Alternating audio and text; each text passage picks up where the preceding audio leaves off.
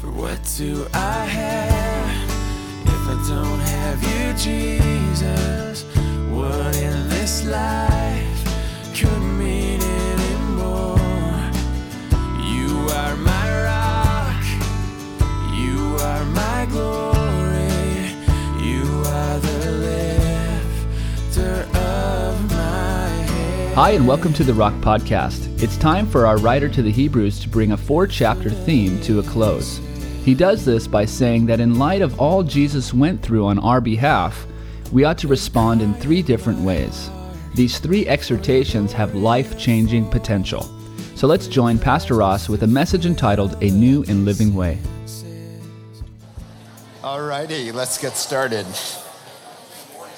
We are going to pick up in chapter 10 where we left off there at verse 19 of Hebrews, the book of Hebrews, where we are making our way chapter by chapter, verse by verse. Let's ask the Lord for his blessing. Now, Heavenly Father, we just thank you for your presence here. Thank you for sending the Holy Spirit into our hearts to open the eyes of our understanding so we can make sense of your truth, and most of all, Lord, to understand it and apply it, to put it into practice in our lives. Lord, help us to recall it, to apply it. In Jesus' name, amen. So this guy walks into a bar and he orders a beer, and immediately he throws it in the bartender's face. Well, he says, "Oh man, I'm so sorry." He grabs some napkins and apologizes profusely. He says, "I've got this terrible compulsion. I've got this problem. I don't know how to fix it. I fight it, but I don't know what to do about it." He says, "You better get help. You didn't get hurt. And I'm never going to serve you here again." Now, a couple months later, the guy goes back into the bar and sits down, and the bartender recognizes him. But he promises the guy on the stool, "No worries, I've been seeing a psychiatrist. The problem is solved." The bartender goes, "Okay." And serves him a tall mug of beer, which the man takes right away and splashes it into the bartender's face. Astonished face, I should say. He said, "I thought you said you were cured." Yelling at this guy, and he says, "Well, I am. I still do it, but I don't feel guilty about it." Well, the world and the Word have different ideas about what it means to be guilty and how to solve our problems. And this joke is not as far-fetched as you think. I was at a men's conference 20 years ago. The speaker told a story about when he was a young man, he had a nervous breakdown.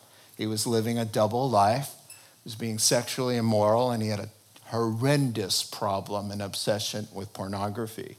Well, he had a breakdown. He just couldn't function. He was losing his job and his marriage and his mind. And so he went to the psych ward. And he sat down after one of those terrible nights there. And he sat down for his first interview with the psychiatrist. And the psychiatrist said, "Just tell me a little bit about yourself and what the major issues are." And so he just said, first of all, it all started when I was a teenager with this obsession with pornography. And so the guy says, "And pornography is wrong?" He told the audience, "I knew it was going to be a long 72 hours in there, and pornography is wrong. So let me understand. So pornography is a bad thing." Yeah, it's a bad thing. Well, see, what he was going to suggest and what he tried to do is to desensitize him to the guilt he was feeling about just simply a biological function, a thing that is normal for guys to do.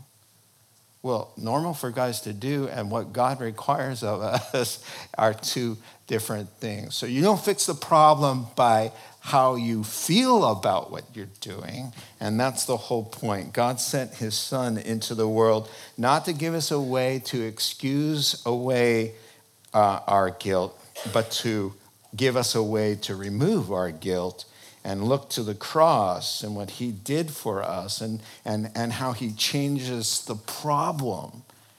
And it changes our behavior, which affects how we feel about ourselves. You know, if you want to fix your self-esteem, let the Lord help you to change the behavior of your life, and then you'll have better self-esteem. Let's pick up now with verse 19.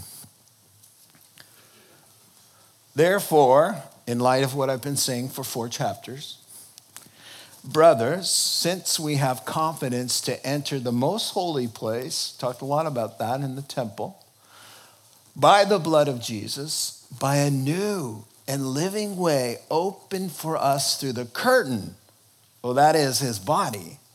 And since we have a great priest, a mediator, over the house of God, let us draw near to God with a sincere heart and full assurance of faith, having our hearts sprinkled to cleanse us from a guilty conscience, and having our bodies washed with pure water, let us hold unswervingly to the hope we profess. For he who has promised is faithful. Let us consider how we may spur one another on toward love and good deeds. Let us not give up meeting together, as some are in the habit of doing, but let us encourage one another, and all the more as you see the day approaching. So this is going to be our text. This is as far as we get this morning, because it's packed with a lot of things. In fact, he sums up in just a sentence or two what he's been saying for 4 chapters, the same idea. And then he's going to give some practical applications. You see the let us. 5 times you see let us, let us, let us, let us, let us. So, of course, a sermon is worthless if it doesn't call somebody to response. In fact, faith is worthless unless there's the response of good works. If there's no good works, the faith is dead. And so I think it's a good idea to kind of walk through this, milk it for all it's worth, and see, because here's what he's saying. Since you've been listening and learning for 4 chapters, this is the kinds of behavior you ought to be doing as a result of learning. And so we're going to just hang out here, and I'm going to leave it up here, and we're going to just reflect upon these wonderful truths. So the first one is that before I tell you, come on, let's press in to know the Lord better and all of these applications, I just want to remind you why. Again, why? Well, number 1, the guilt is gone. It's not just covered up, it's removed. He's changed us. Whoever's in Christ is a new creation. It's a new creation. It's a supernatural thing. You didn't just start to become religious or something. Somebody got a hold of you and changed the way you think and actually changed, big word, ontologically who you are. I mean, the essence of who you are is changed in Christ, and the guilt is gone. So the problem that caused the guilt has been dealt with once and for all, and that is our sins and our sin nature. So this is the good news. Now, he's going to say here and imply, as we've been learning, that the good news was not fully realized. It could not be fully realized under the old covenant because the Messiah had not come. The old covenant just pointed out you have a problem and you need a Messiah. That's the teaching phase of salvation, was the old promise. The old promise looked forward to the good things to come. Now, he's writing to Jewish Christians who are really hurting, and they're having a hard time living the Christian life. And so they think, well, maybe if we just give up on this Jesus and go back to Judaism, things will be better. Yeah, you know what? They will. When you go backwards from the thing that's causing you the problem and stop doing the thing that is causing you the problem, there's some temporary relief. Except, of course, if that was Jesus that was causing the problem, and then you back away from Jesus and the truth because it's easier on you in a Christ-rejecting world, then you've made a terrible trade. You've traded in the truth and God and your Savior and forgiveness of sins so that you won't be mocked or marginalized or persecuted. That's a bad trade. And so he doesn't want them to do that.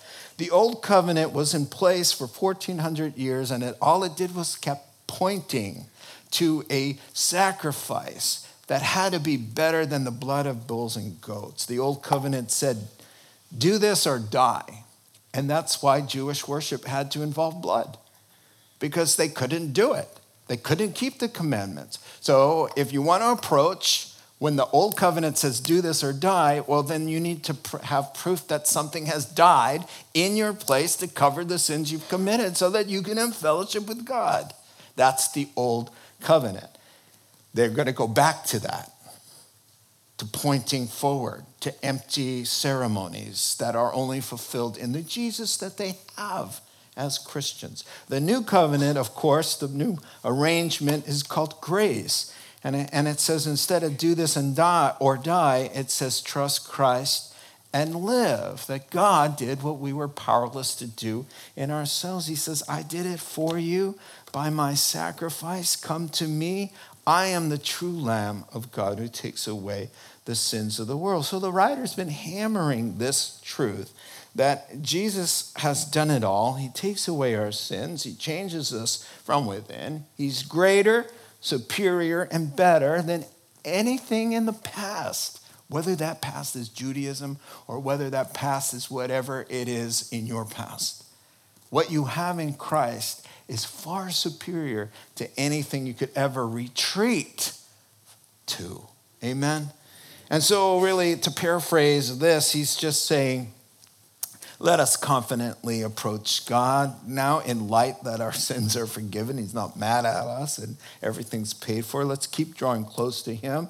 Let's maintain our Christian profession. Just means, hey, you've told everybody, I'm a Christian. Now maintain that, live it, continue to live that way in spite of whatever it is. And then he says, and let's help one another by meeting together consistently for mutual encouragement, because the day that we're waiting for is going to come sooner than you think. And so that's really the gist of it. Let's kind of walk through it.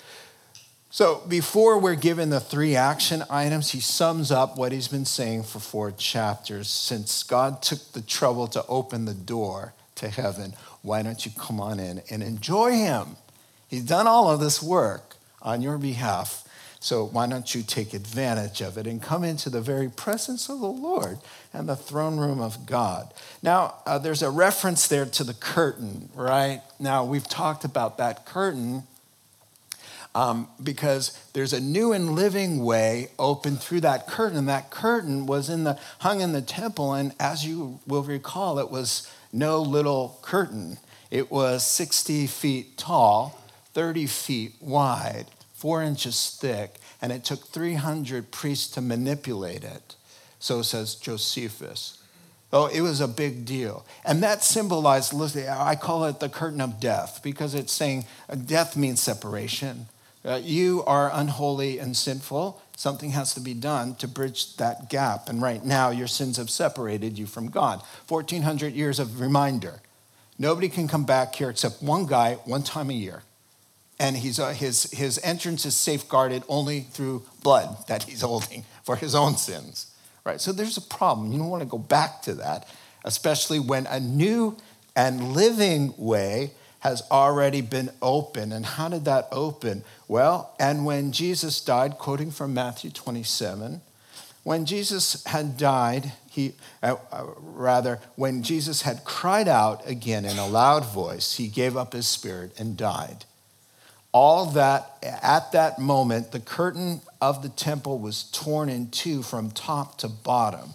The earth shook and the rocks split apart. So the second Christ dies and says it's finished, the word means paid for as well. This humongous curtain splits from the top to the bottom. God is just screaming to the whole world, come on in. Everything's good. I see no fault in you. It's been paid for. He didn't just wink. He actually took everything from you, lifted it off of you in some God supernatural way, and put it on his son, and then struck his son for you, your sake, So now you have a great high priest, the mediator, this wonderful advocate who's on your side. And I have a picture of that just to help us there. I mean, just an incredible act. Come on. I mean, there are so many fulfillments of what the Bible said would happen. And on that great day, to have that happen at the moment he says it's finished and gives up his spirit. You know why it's phrased he gives up his spirit? Because God can't die. He dismissed, in the Greek it says he dismissed his spirit. He's in full control. It was time to die, and he's like, okay, now I die for the sins of the world. It's just an awesome thing. And he's saying, come on in.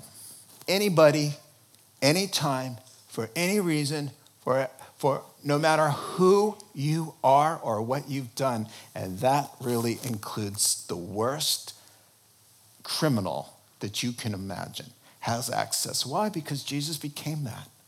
And if there's genuine repentance, I should say, then they are allowed to come on into the new and living way. Thank you for that image there. Now, he says, it's a new and living way, open for us through the curtain. And he goes, oh, that is his body. Wow. He's saying, it's not about the curtain that opened up and you get to slip in, but you know who that real curtain is that got torn open so that you can go in? It's actually Christ's sacrifice. In fact, let me give you a graphic picture of what he means that a new way was open, was torn. This is what he's saying. He's saying that is his body. A new and living way. How can a way, he's talking about a hole into the presence of God, as it were, the Holy of Holies. How can that way be new and living? And by the way, the word in the Greek for new and living, the word for new is freshly slaughtered. It means recently killed or freshly slaughtered. So he's saying to people who understand the other nuance of that word, we have this living way that was split open for us. He goes, the curtain, the body of Christ. So when you come into the presence of God, it was made possible. That door is alive because it's him. He is the door. And what does he say in John chapter 14 and verse 6? Philip is saying, I don't know where you're going. We don't know where you're going. You keep saying you're going away. We don't know. He says, you're going to follow me. Well, how can we follow you if we don't know the way? He says, I am the way. If you know me, you've come in. You've come into the very presence of God. And look at how reassured you should be. You're coming in through that on your behalf.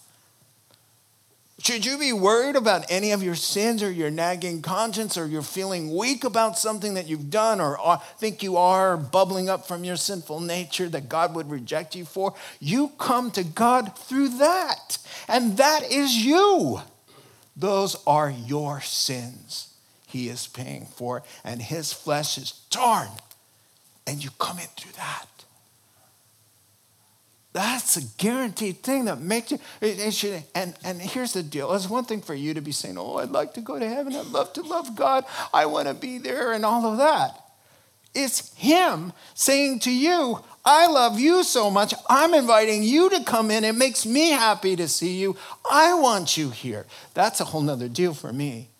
That changes the way I approach God, because it's not me like, no.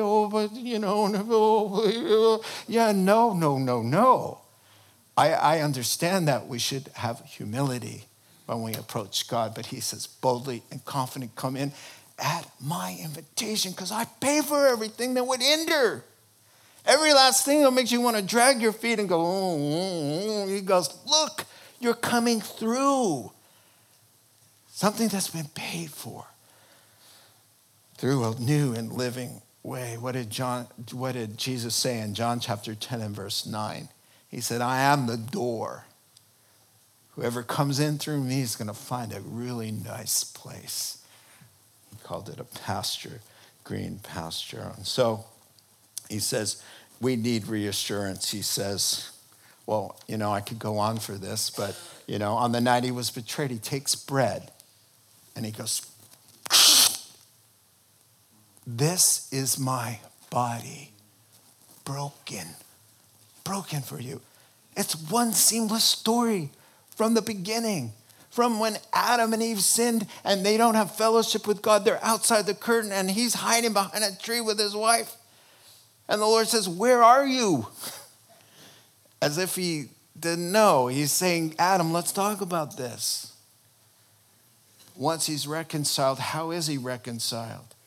He's reconciled, and what covers his shame but the slaughter of animals in the Garden of Paradise. Blood falls to the ground in Eden.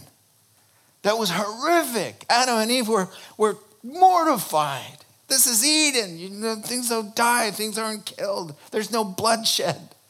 There is for the skins that will cover your shame. Right from the beginning, taking away the reasons we would hide and not want to come in. Right from the beginning. Blood, something died so that you can be covered. Right from the beginning. There it is, the cross. The animal that was slain was not bulls and goats and all kinds of things. It's God himself coming down and saying, tear me in half. And they'll come in through that. That's a secure passage. So don't be telling me that you don't know if you're saved or you don't know if God can forgive you. Please, he can forgive you. This is bigger than anything you can come up with. And it was designed to do that. So first of all, he says, thank you for that. We'll go back to the text. He says, first of all, keep drawing close to God. Keep drawing close to God. You know, your biggest reason for not wanting to do that is what? An awareness of sin. And, you know, you still have a sin nature and you still think stupid things and immoral things, and you can do it in the worst possible situations. You know what I'm saying? Where you just feel, what? Can I even be saved? He says he took care of all of that. And, you know, no son of Adam, no daughter of Eve never need to hide from God because our shame is dealt with. And it's not just covered. It's paid for and taken away. Jesus took it away.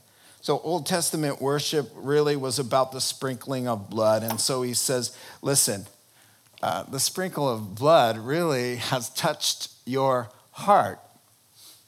You can come with full assurance of faith because our hearts are sprinkled with his blood. Now, back in Old Testament worship, we found out, we've read earlier, that nearly everything, including the sanctuary itself, the temple itself, even the curtain itself, all the instruments, everything used inside the temple, including the priests. So the bowls, the wick lighters, everything was sprinkled with blood, including the priests and their clothing, and the temple and the altar. I was making a point. Worship can never happen unless there's that death, right? And it's not going to be blood of bulls and goats that's going to cut it. It's going to be his. And so he says, listen, that blood of Jesus it got to your heart. It got on the inside. That is why the metaphor of eating is so important. It doesn't mean that by taking a communion service saves you. It's a picture of getting the blood of Christ to sprinkle in your heart. He says, this is the cup, the new covenant of grace poured out for you. This is my blood. He said that the night he was betrayed, sitting there. And he says, take it and drink it. Get it on the inside, man. That's the way it's going to change. So start being religious. Just trying to do good deeds. Nothing's going to work unless you get that cross and what happened there inside of you. And the way you ingest it so that it sprinkles your heart, as it were, is by faith. Lord, I receive you. I turn from my sins. Come into my heart. And he comes in and he applies, as it were, that sprinkle. Now, not to the outside of stuff, but into the heart where that problem has been emanating from. the source of all that wickedness and brokenness and immorality and corruption and foulness and leprosy, spiritually speaking. One drop of that blood ingested spiritually into a wicked heart makes it as white as snow. That, my friend, is the gospel. That is the good news. That no matter what I've done and how foul it is that you can't even stand the stench of your own soul, it is gone. And it smells sweet now. Because of what he did. It's the gospel. That's the gospel. Amen. So he says, come on. You're clean. What are you dragging your feet for? Why aren't you having a better prayer time? Why don't you go on walks with him and share and pour out your dreams and your thoughts and your fears and your aspirations and your hopes? Why aren't you BFFs with him? There's nothing standing in the way of you and God being friends, with his arm around you and your arm around him, and you're nothing in between you. Favorite person status. He's saying there's nothing stopping that. The only thing stopping that is your awareness of the right? But the can be, sorry. I know I'm out of control. It happens. All the was placed on him. And he says, come on in here. I don't see the hook. The hook got put on him. Please believe, but let's still do the hook. If we confess our hook to him, he is faithful and just to forgive us our hook and cleanse us from all unrighteousness. 1 John 1:9, Ross Ryman version. The hook part, anyway. I got hook. You've got hook. We have yuckiness. There's broken everything in here. There's every sin that ever has been committed is represented right here. What hope do we have? It's that it all got lifted off of us and put on him and judged and taken away forever. That's the glory of heaven. Boy, if you just thought, hey, if I could live life with the understanding that God sees me white as snow as if I've never sinned before, and there's nothing, not one thing that stands in between me and him. Oh, I would be so happy. I'd be singing his praises all day long. I can't wait to get before him. I'd hang out with him. I'd read the word. He says, why aren't you doing that? His blood went inside and sprinkled your heart and your soul, and the fountain now that flows is clean.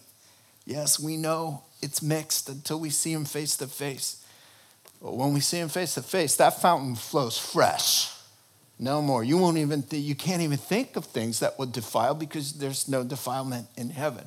So we are perfected on that great and awesome day. So he says, listen, your bodies are clean too. This is a shout out here. Bodies washed with pure water. Leviticus 16. To go into the holy place or the temple, you had to be clean. The priest had to bathe in ceremonial ways. But he's saying, once the blood of Christ get into your heart, you've had a bath and a half, that your bodies have been washed and clean. Now, it's not so much that the body, it's a shout out to Christian baptism, which doesn't cleanse you from your sins. Peter put it this way: the waters of baptism don't intend to remove dirt from the body, but to express a pledge to God proceeding from a clear and clean conscience. And so all that baptism is a symbol of what went on the inside, a washing away of our sins. I mean, the dirtiest people outwardly in Christ shine with this radiance from their face. When they're baptized in India and Africa, they take off those dirty clothes, or they're still very dirty, and they can be the cleanest people because their bodies have been washed with pure water, where it counts, because inside they've been sprinkled their consciences with the blood of Christ. I'll tell you a quick story. When one of my kids was in kindergarten in public schools in San Francisco, he came home and said, he's a bit confused. I've told you this story before. He said, Dad, Imad's mom came in and explained what Ramadan was to us. He's in kindergarten. And he told us about Muhammad. She told us about Muhammad and Allah. And she washed her hands and opened a big book and read from it. So I called the school.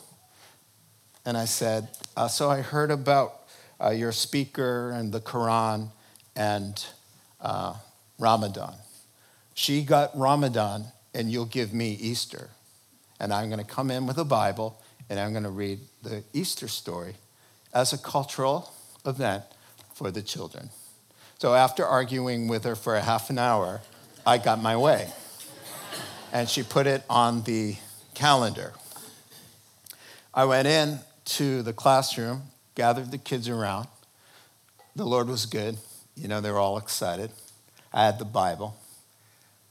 And I sat down and I said, kids, now, with our book, the Bible, we don't wash our hands before we read this book because the words inside this book make us clean. Our hearts and our hands get clean after we read this book and come to Jesus. Can you say resurrection?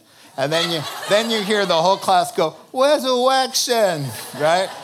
And I just looked up and saw her with her aide in the back huddled like, oh no, we're all gonna die. But oh, it was so much fun. And later she told my wife, she ran into Barb at the grocery store, and she said, you know, I thought, fine, I'm gonna let him in and turn him loose with all these kindergartners. And I was like, watch this.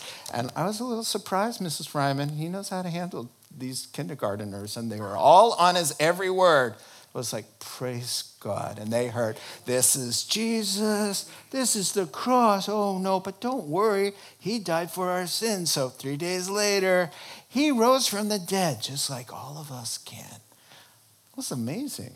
It was a lot of fun. I'm telling you so that you'll get inspired. Maybe you'll call your school district. See what you can do. Amen? So he says, spend time with him. That means include him in your thoughts. What does it mean to draw close to God anyway? It means to include him in everything you're thinking and feeling. It means to stay close to his word and keep prompting yourself. Oh yeah, you said this.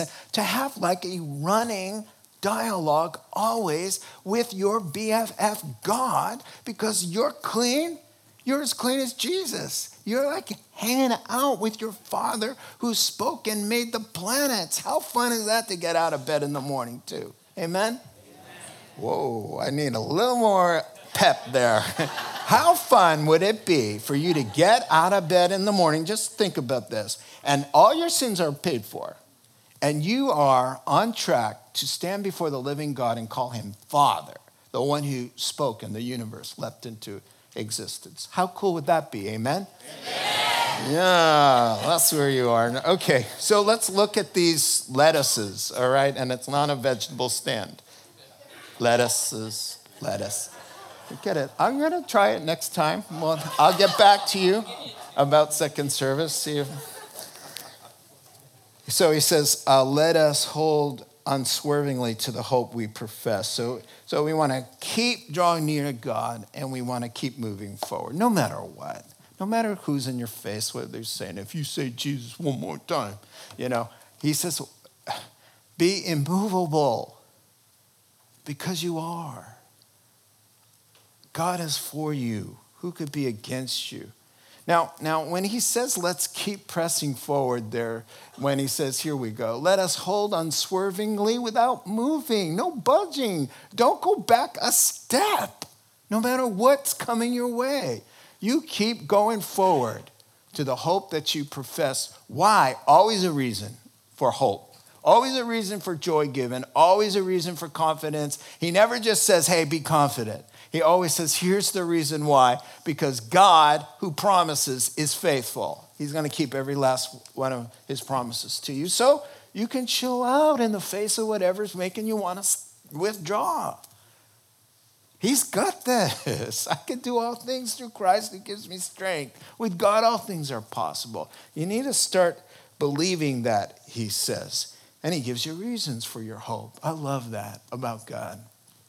You know, you don't always get that. I was, as most of you know, I was sick for a long time with Hodgkin's lymphoma. I had a bone marrow transplant. And on one of my sicker days at UCSF, the hospital chaplain came by to see me, to give me hope and to encourage me. Except he didn't know the Lord. He wasn't a believer. He was a Jewish Buddhist practicing Buddhism. Now, yeah, I know. So after a while, he said, listen, I'm here to encourage you. I said, based on what? Tell me. Who's going to take care of my kids and my wife? Do you got a power that can reverse this? They said, if we don't stop it in 12 months, you're dead. I have a 30% chance of survival. What do you got for me? Well, you know, the energies is the universe. You know, I was not happy. And I was on drugs, so he got a mouthful. Give me a reason to say, chin up. Chin up, why? Well, I'll keep you in my thoughts. Oh, thanks a lot. What does that have to? Okay, well, let's knock on wood or cross my fingers for you. Come on, man, give me some reason. God, who's made you a promise, is going to keep it. Therefore, he says, hey, you have trouble in this world. Be of good cheer. Why? Oh, because I've overcome the world. You hook up with me, guess what? I share that benefit with you. You'll overcome the world too because I have overcome the world. Reasons, and there it is. Listen, you keep doing what you're doing. Come hell or high water, because God has made you a promise, and not only has he made you a promise, he's sworn by himself, confirming the promise that came out of his mouth. He says, as surely as I live, says the Lord. So here's my oath. My promise is going to come to pass. Don't you worry about it. So you keep on keeping on. I read a story of a guy who was ice climbing a cliff with snow. You know, I hope he knows the Lord. But, I mean, there was an accident. And he was hanging, 500 feet by the rope on this precipice. And he's interviewed later. It's freezing weather. He's hanging by a rope, you know. And he's interviewed. He's not upset or worried during those 8 hours because he says, I know how the rope was made. I know that the ice screw, I know that everything was calculated for this very event. And so I was just like, the equipment's good. I'm going to be good. I just need to wait until rescue comes. And I started thinking, you know, it's not, he's holding on, but it's not so much him holding on, it's what's holding on to him, right? That's what he's trying to say. He's trying to say, yeah, you hold on, but you know what? You got a grip on you. You got a grip on you that's eternal, and it's not letting go because it's eternal salvation. And then, lastly, he says, he wants to talk about going to church. He thinks this is a good idea. And this is one of my favorite points here. I'll let you in on a secret, he says. You will find yourself more motivated and inspired and strengthened by the coming together with God's people. You will flourish more vigorously in an atmosphere of Christian fellowship. So he's saying, don't stop meeting together as some have been in the habit of doing. Now, what does he mean, meeting together? Let's make that clear. Someone has put it this way. Let me read. The writer is speaking here of the local assembly of God's people, the church. The New Testament church was always recognizable by its God-ordained leadership. Always pastors or elders, deacons, called and gifted to preach the word of God, to protect the flock, to equip God's people to serve him by teaching sound doctrine. Directed by its leaders, the church comes together for corporate worship and instruction and ministry to one another. Together they reach out in mission, called by God to impact the world for the sake of the gospel. That is the Bible's definition of church, which he's talking about. Don't stop being a part of.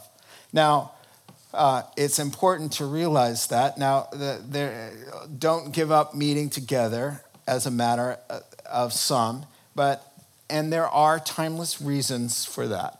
Isolating and withdrawing for whatever reason. People just, they come up with their reasons and they'd rather not. Spiritual immaturity or laziness or wandering or backsliding.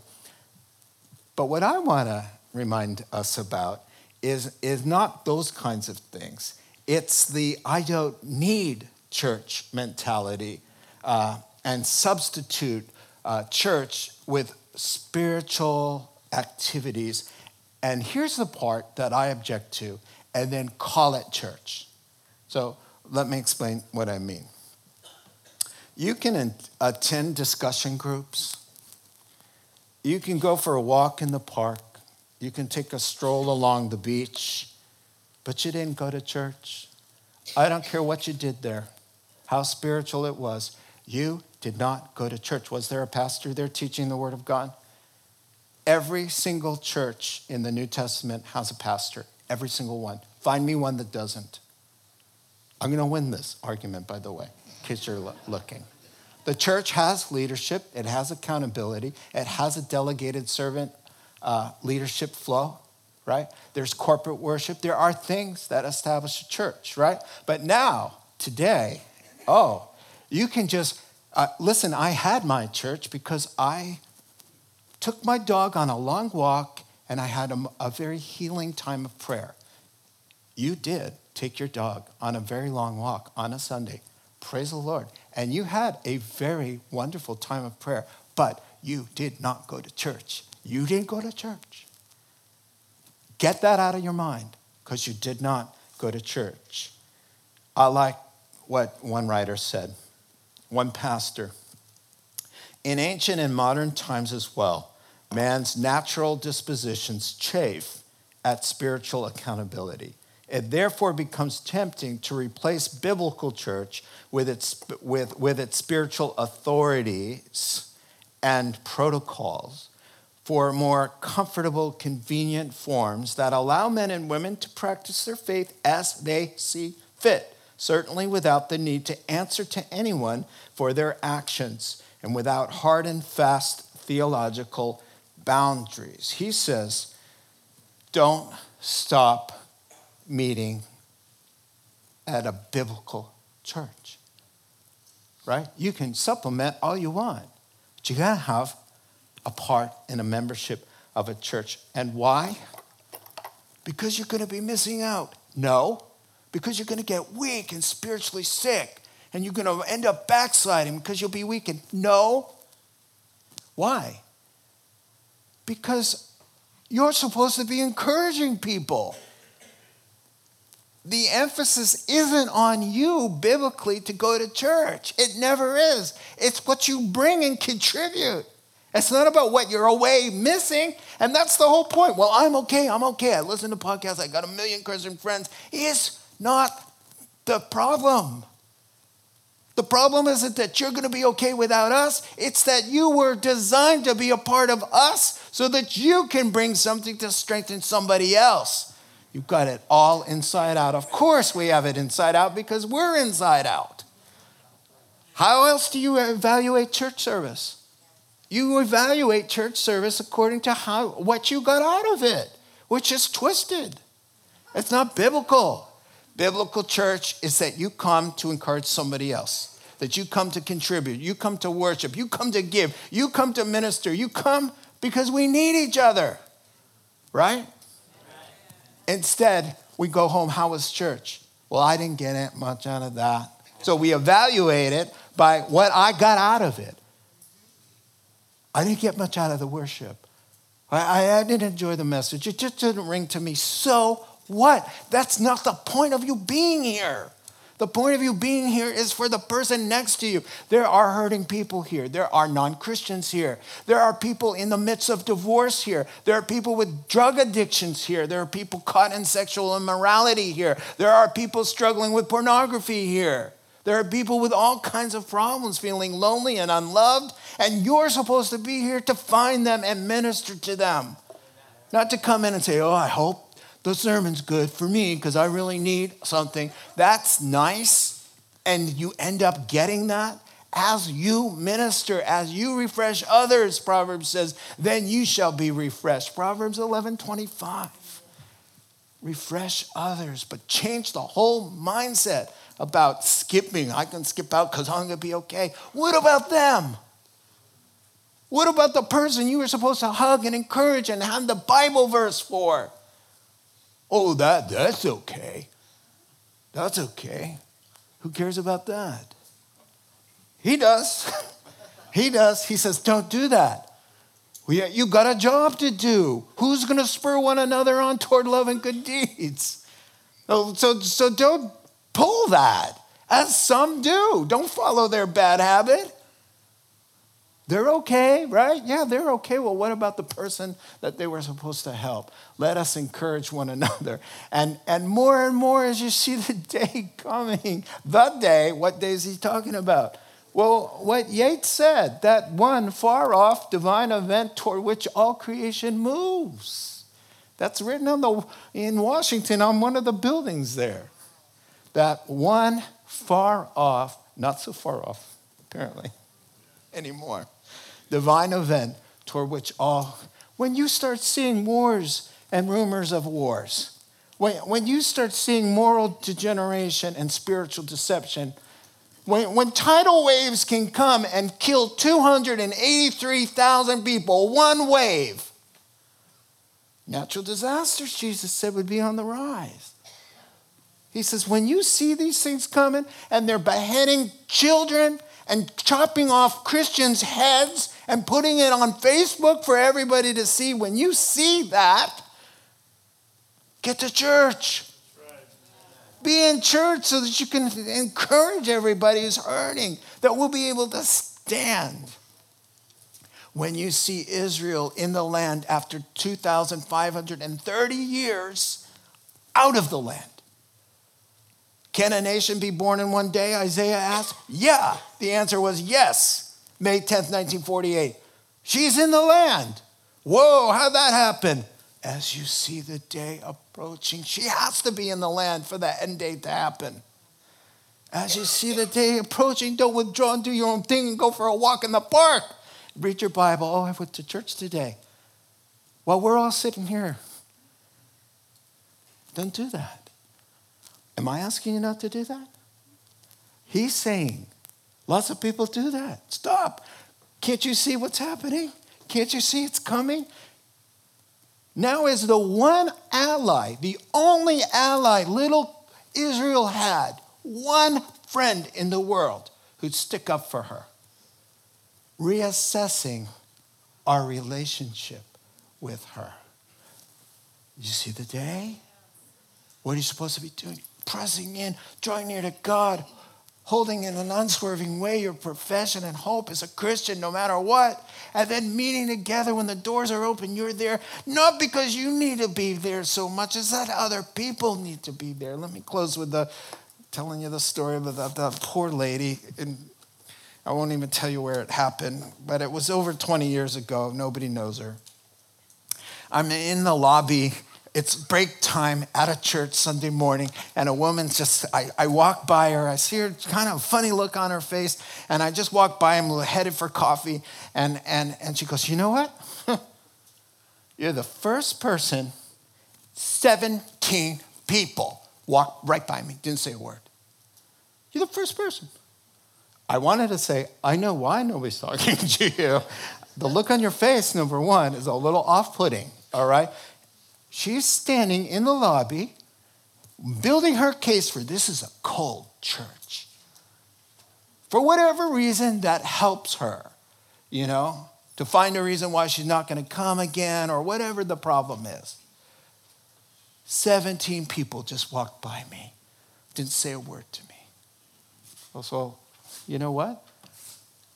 Why don't you come to church with a goal of greeting and ministering to 17 people, so that when you leave church, instead of being a self-centered, immature believer, if you are one, you could leave a mature believer who tells her husband in the car, God answered my prayer. I prayed for 17 people to encourage. I had 3 Bible verses. I had somebody was crying about something. I said, can we pray? I pray. I touched 17 lives, and boy, is my heart full.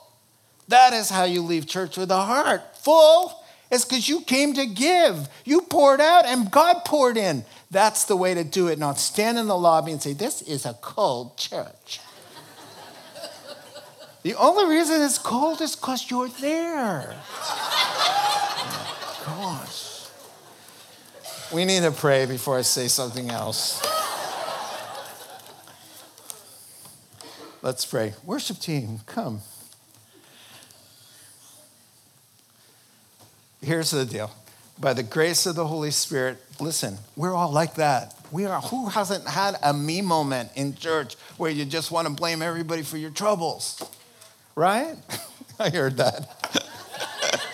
She goes, yeah, I know. I'm doing it right now. No. Oh, come on. It just takes a will to say, Father, I'm having a me moment.